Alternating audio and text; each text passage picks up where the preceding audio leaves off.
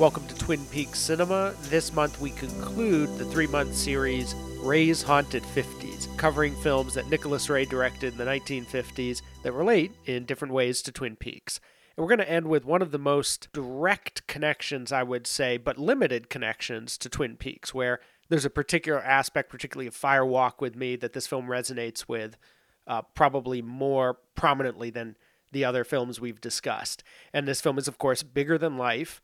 It's the last chronologically of the Ray films we've discussed. It's about a suburban father and his issues as he takes drug treatment for his condition and how that impacts his family. And we'll talk about all of that.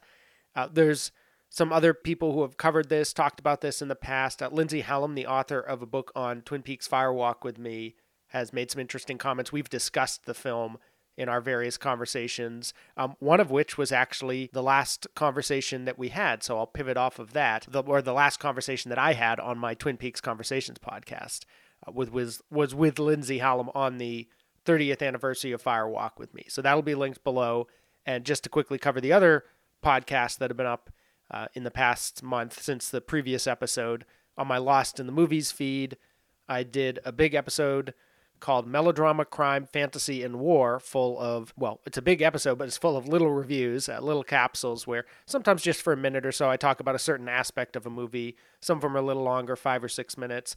But the films are Ah Wilderness, A Letter to Three Wives, Invitation, Morning Glory, Parnell, Little Caesar, Dick Tracy, the old 40s version, Nightmare Alley, Gilda, Woman in White, It Came from Outer Space, Pinocchio, The Devil and Daniel Webster, The Enchanted Cottage, The White Cliffs of Dover, The Fallen Sparrow, and The Angel Wore Red. On my Patreon podcast for the $1 a month listeners, patrons, that covered, it had a theme of like the 80s, so I covered the films Desperately Seeking Susan and Top Gun, as well as a lot of film capsules, shorter film capsules on other movies from that era, and some other topics. And then, as I mentioned, for Twin Peaks Conversations, the conversation with Lindsay Hallam, part of it is on YouTube for the public, and then part of it is for the $5 a month tier on Patreon. So that's my podcast activity in the past month. Now, on to Bigger Than Life and its connections to Twin Peaks. Hello, I'm James Mason. I want to interest you in a new film that we've just finished at 20th Century Fox. Since this was my first assignment as a producer at a major studio, I made sure that the story chosen contained all the ingredients that I like to find when I'm a member of the audience.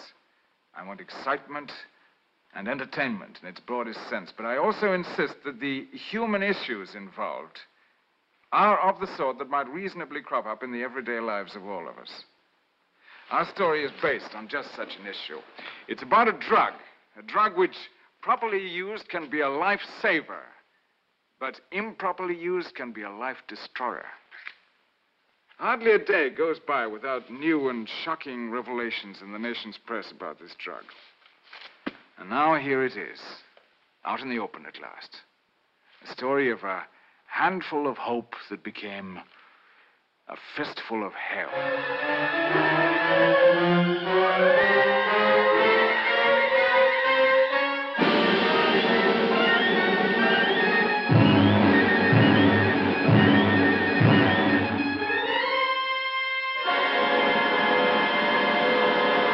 One pill, and he felt he could handle anything.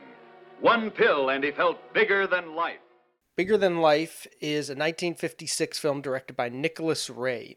It stars James Mason as Ed Avery, a school teacher who is having dizzy spells, I think chest pains, stomach pains, and keeping them to himself. He's also keeping to himself that he has a second job working as a taxi dispatcher. And he has sort of a stayed home life in the suburbs. His wife is worried, actually, that he's having an affair, that she doesn't tell him right away, but you can see it as he kind of hides what he's doing after school. Says he's going to a meeting. She sees him having a rapport with one of the young, attractive teachers. And not that she's not, relatively young and attractive. It kind of amused me. I was looking up the actors after. She's played by the wife, Lou Avery, a little digression here, played by Barbara Rush, and James Mason, of course, as the hero. He was, I believe, mid-40s at this time, maybe even close to 50. I'm not sure when James Mason was born. And she is, like, I looked up her today, I was like, did the math. I'm like, she's like 27 or 28 in this. She's playing the wife of the middle-aged guy with like already a 10-year-old son or whatever. So, Hollywood's always doing that. But nonetheless, she's sort of the plain wife in this presentation, and she says at one point they have friends over for bridge, and she says, "Oh well, they're kind of dull," and he says, just very matter of factly, "Well, we're dull, just how it is." But they're other than his health issues, they're pretty much at peace. But there's a tension there, and so finally he has a spell so bad he collapses. They take him to the hospital. They do these tests. And they find that in his condition, he needs to take cortisone, a new miracle drug, as they call it. And they warn him it does have some side effects, but this is what will keep him alive. Without it, he'll probably be dead in a year. So he starts taking this, and right away he's becoming more grandiose. He takes his wife to buy nice clothes that they might not be able to afford, and is ordering the shop girls around and trying to make it like we don't belong here, but we're going to be here anyways, And then at the school, at the PTA meeting, he starts lecturing them on how their children are basically savages that need to be tamed, and that they're essentially morons who need to be educated and all of this stuff. And so there's right away a dark edge to this this grandeur. Delusions of grandeur, I guess you could say, that he's feeling. And as the film goes along, it becomes worse and worse until by the end of the film, he's become so grandiose. First, he wants to leave his wife. Then he says, we have to stick around for the sake of our son. It's our duty to raise him. In order to discuss this film and its relationship to Twin Peaks, we have to get into spoilers. So here, 3 minutes in, I'm going to get to the climax of the film. Ed eventually becomes convinced that they have to kill their son and then kill themselves in order to sort of balance the scales, because the son has become too disrespectful. He is an abomination. He's reading from the Bible, in which Abraham is told to sacrifice Isaac, and then God tells him to stop. It was just a test. And the wife says, "But God stopped Abraham." And Ed says, "God was wrong." And that kind of sums up where he's at the end of this movie. So he's going to kill the boy. He has a momentary lapse of kind of, conscience or awareness. And the boy runs out. And there's a character played by Walter Matthau in this film, Wally Gibbs. I think he's a gym teacher at the school.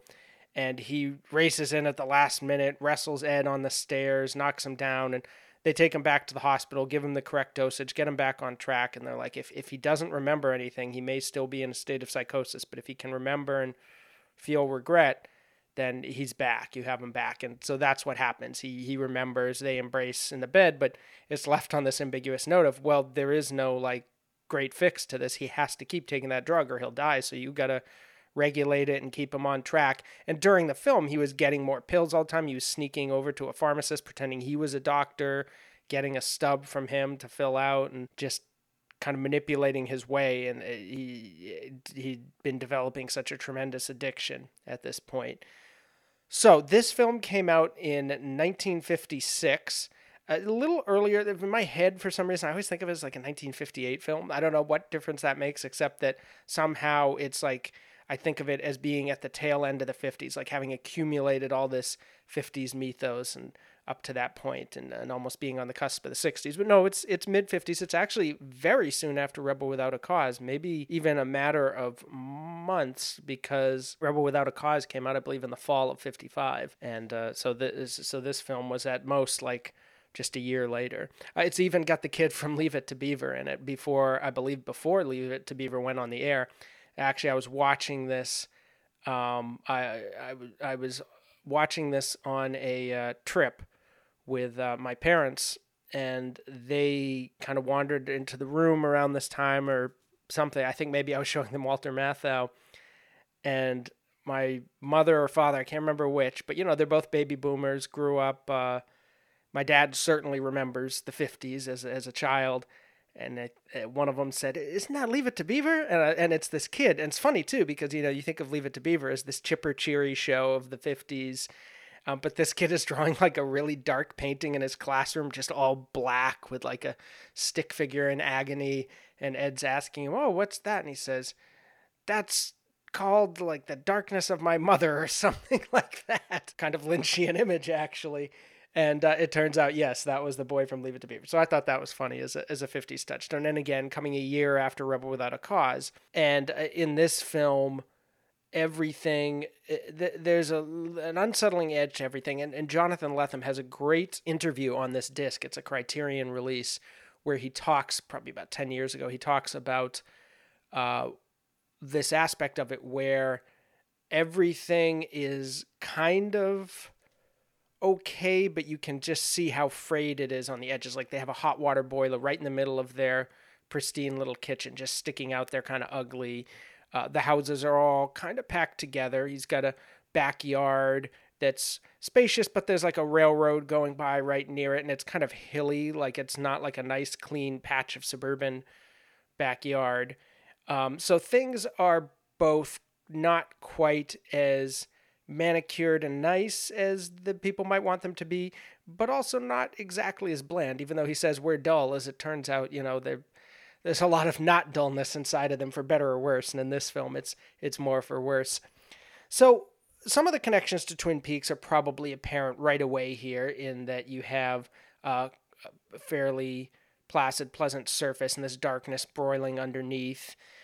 The father figure, of course, is the great tie here. And that's true both to Fire Walk with Me explicitly, but also to a certain extent on the show Twin Peaks. I think I was a little surprised to notice more connections to the show here, because I always think of this as a film that is like Fire Walk with Me cinema, where it's very connected to the Twin Peaks prequel and the character of Leland, I think.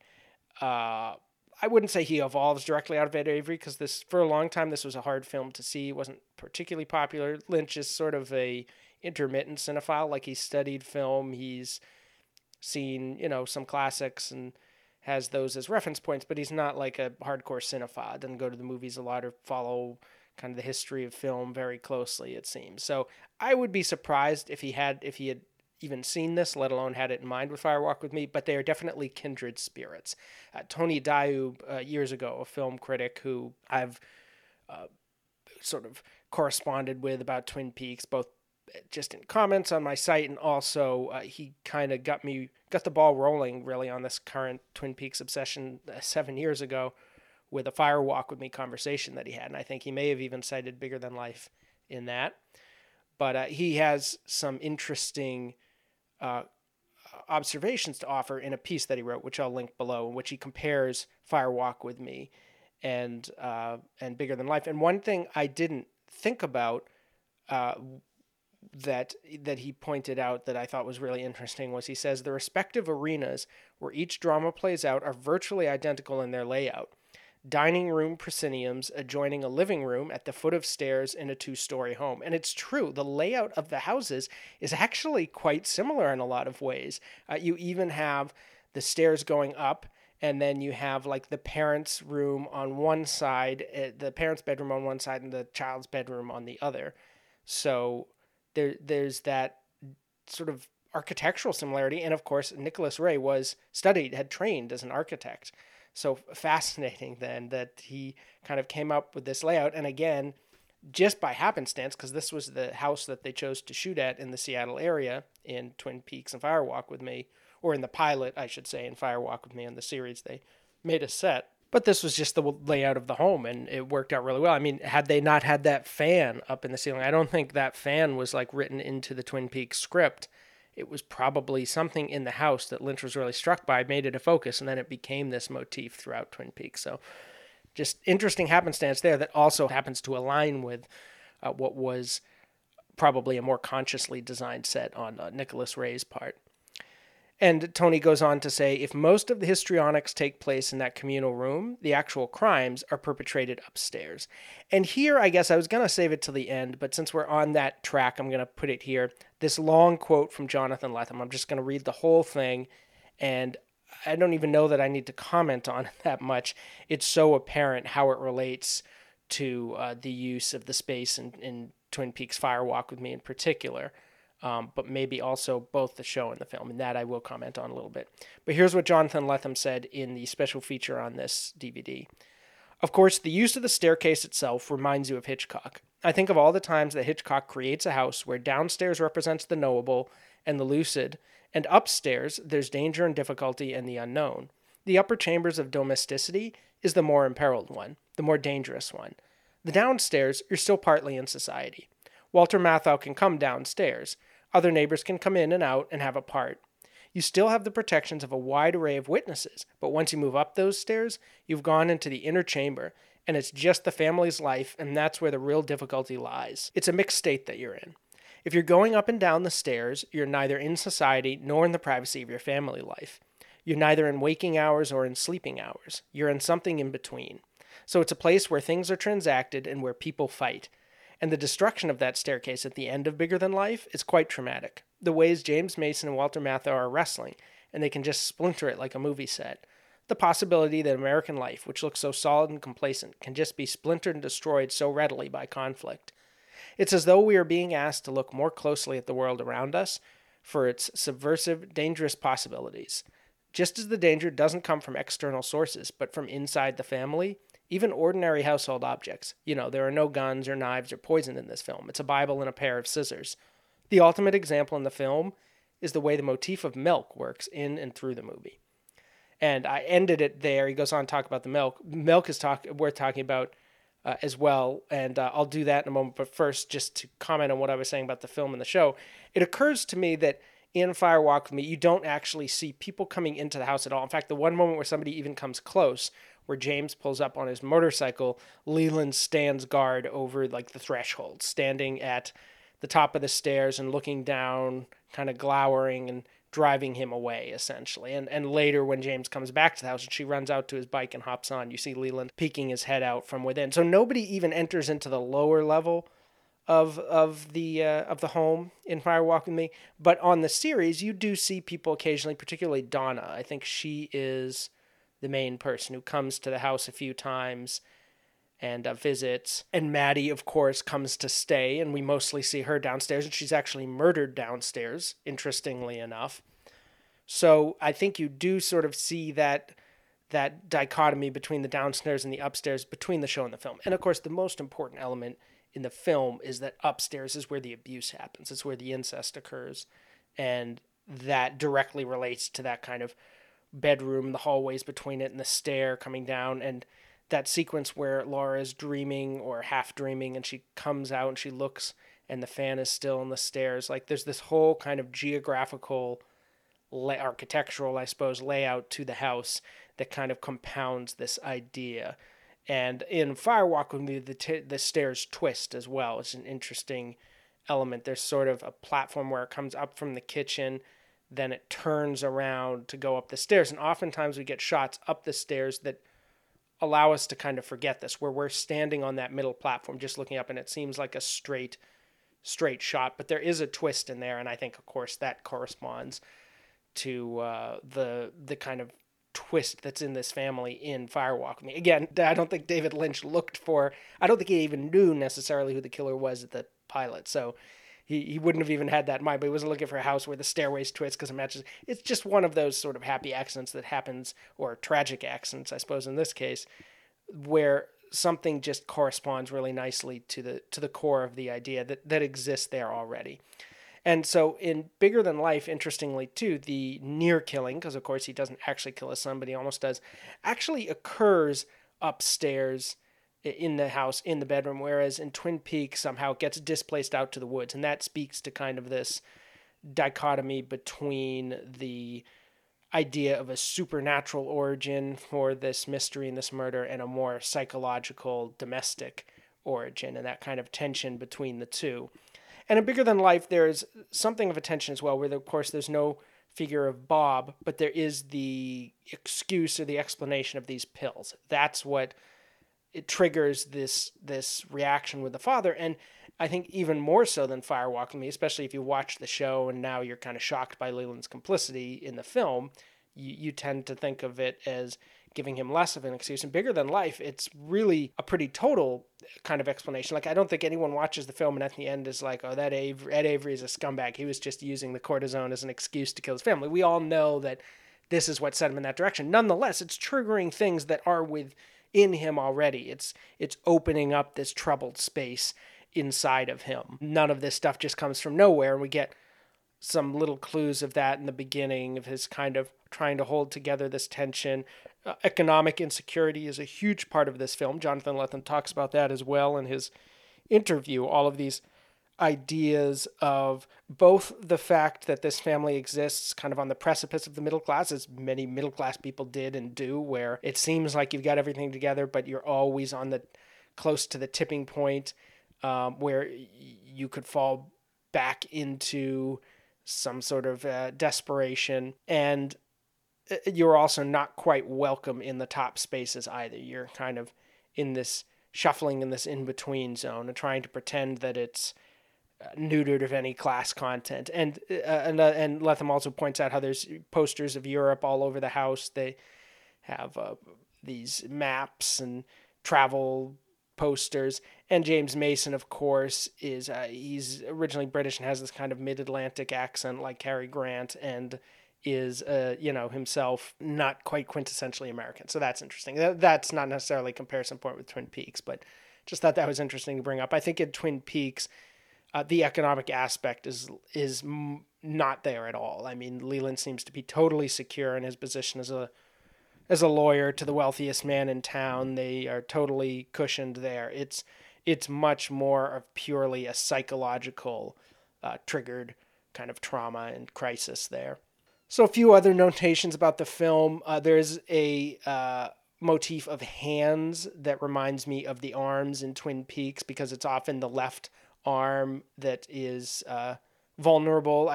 You see Ed grasping his arm when the mirror shatters when his wife slams it because she's getting frustrated with his sort of imperious demeanor, and he stares at it in distress, reminiscent of Leland staring into the mirror, of course.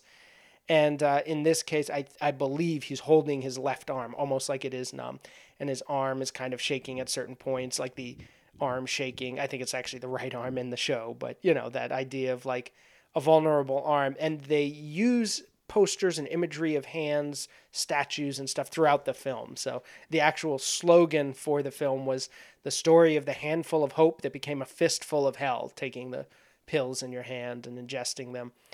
And there's a Red Cross poster in the school, says lend a hand.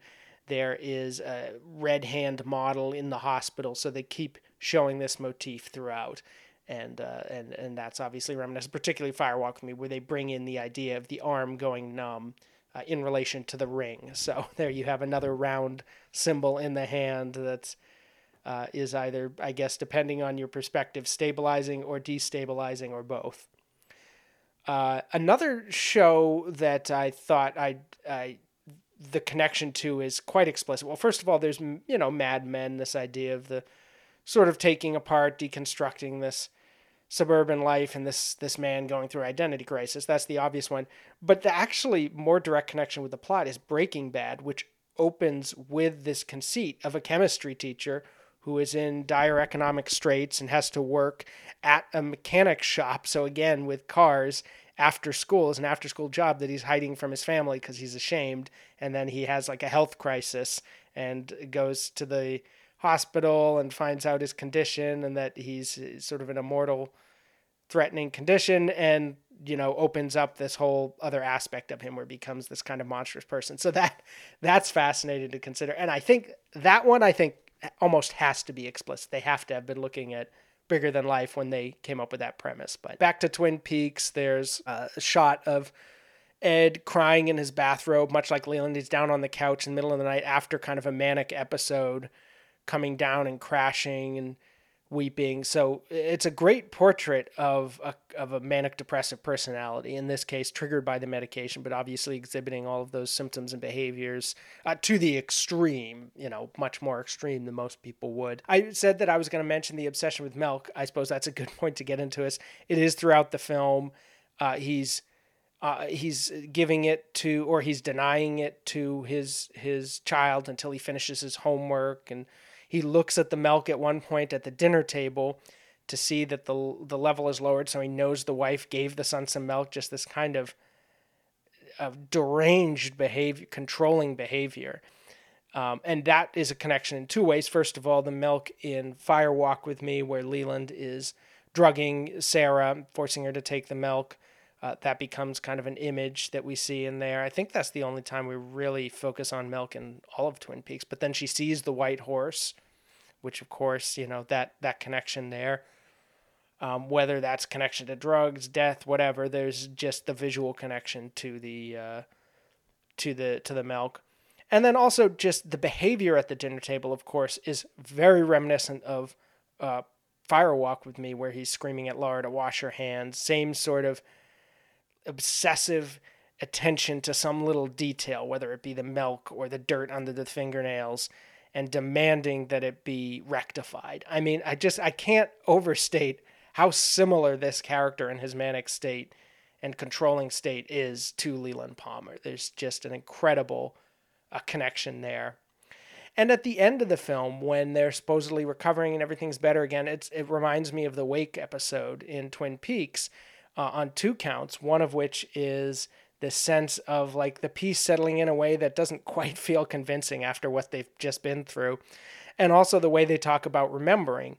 And that is something that on the surface of the text in episode 17 is something they're hammering in. You've got to remember, I'm going to tell you what really happened with Leland and Laura, and Sarah's coming at peace because she's accepting this is the truth. And she says to everyone at the wake, I've got to remember, it's very important. Then, of course, she's erased from the story. They hardly mention the Palmer family again. It's clear the show itself is eager to forget, and this scene is part of that. And in Bigger Than Life, the film kind of has to end there because who knows what's going to come next, but they're stressing, he says, I remember everything that happened now, much like Leland in the cell with the water pouring down, saying, oh my God, I killed my daughter, I remember, and that's his moment of healing. Here, same thing with Ed. And the doctor or somebody says it's important to remember. You have this idea that maybe going forward it can be avoided if he can be conscious of it. So there's a theme to both Twin Peaks and Bigger Than Life, I think, of not suppressing, not withholding too much, because then the danger of the overcompensation coming out becomes potentially lethal. That's it for this episode. Please rate, review, and subscribe on Apple Podcasts. You can support this work on patreon.com/lostinthemovies. Next month, we kick off another season, another mini-series with a themed connection between 3 films. This theme is called Disordered Stories. It's all narratives that are told out of order in some interesting way, jumping back and forth, either from different perspectives or different periods chronologically. This is going to run the gamut, and it's going to connect to a theme that I'm going to start in the winter after this. The first of those films will also actually be a disordered story, but it'll also connect to another theme. I'll save that for later. But the first of these disordered stories will be Back to the Future Part 2. I'm going to compare that sequel where they go, not just back in time, but literally back into the first movie, and find some interesting connections with Twin Peaks there. So here's a taste of that before we go out. Now, the time continuum has been disrupted, creating an alternate 1985. There have been a few changes. It's like we're in hell or something. No, it's Hill Valley, although I can't imagine hell being much worse. But they'll all be back.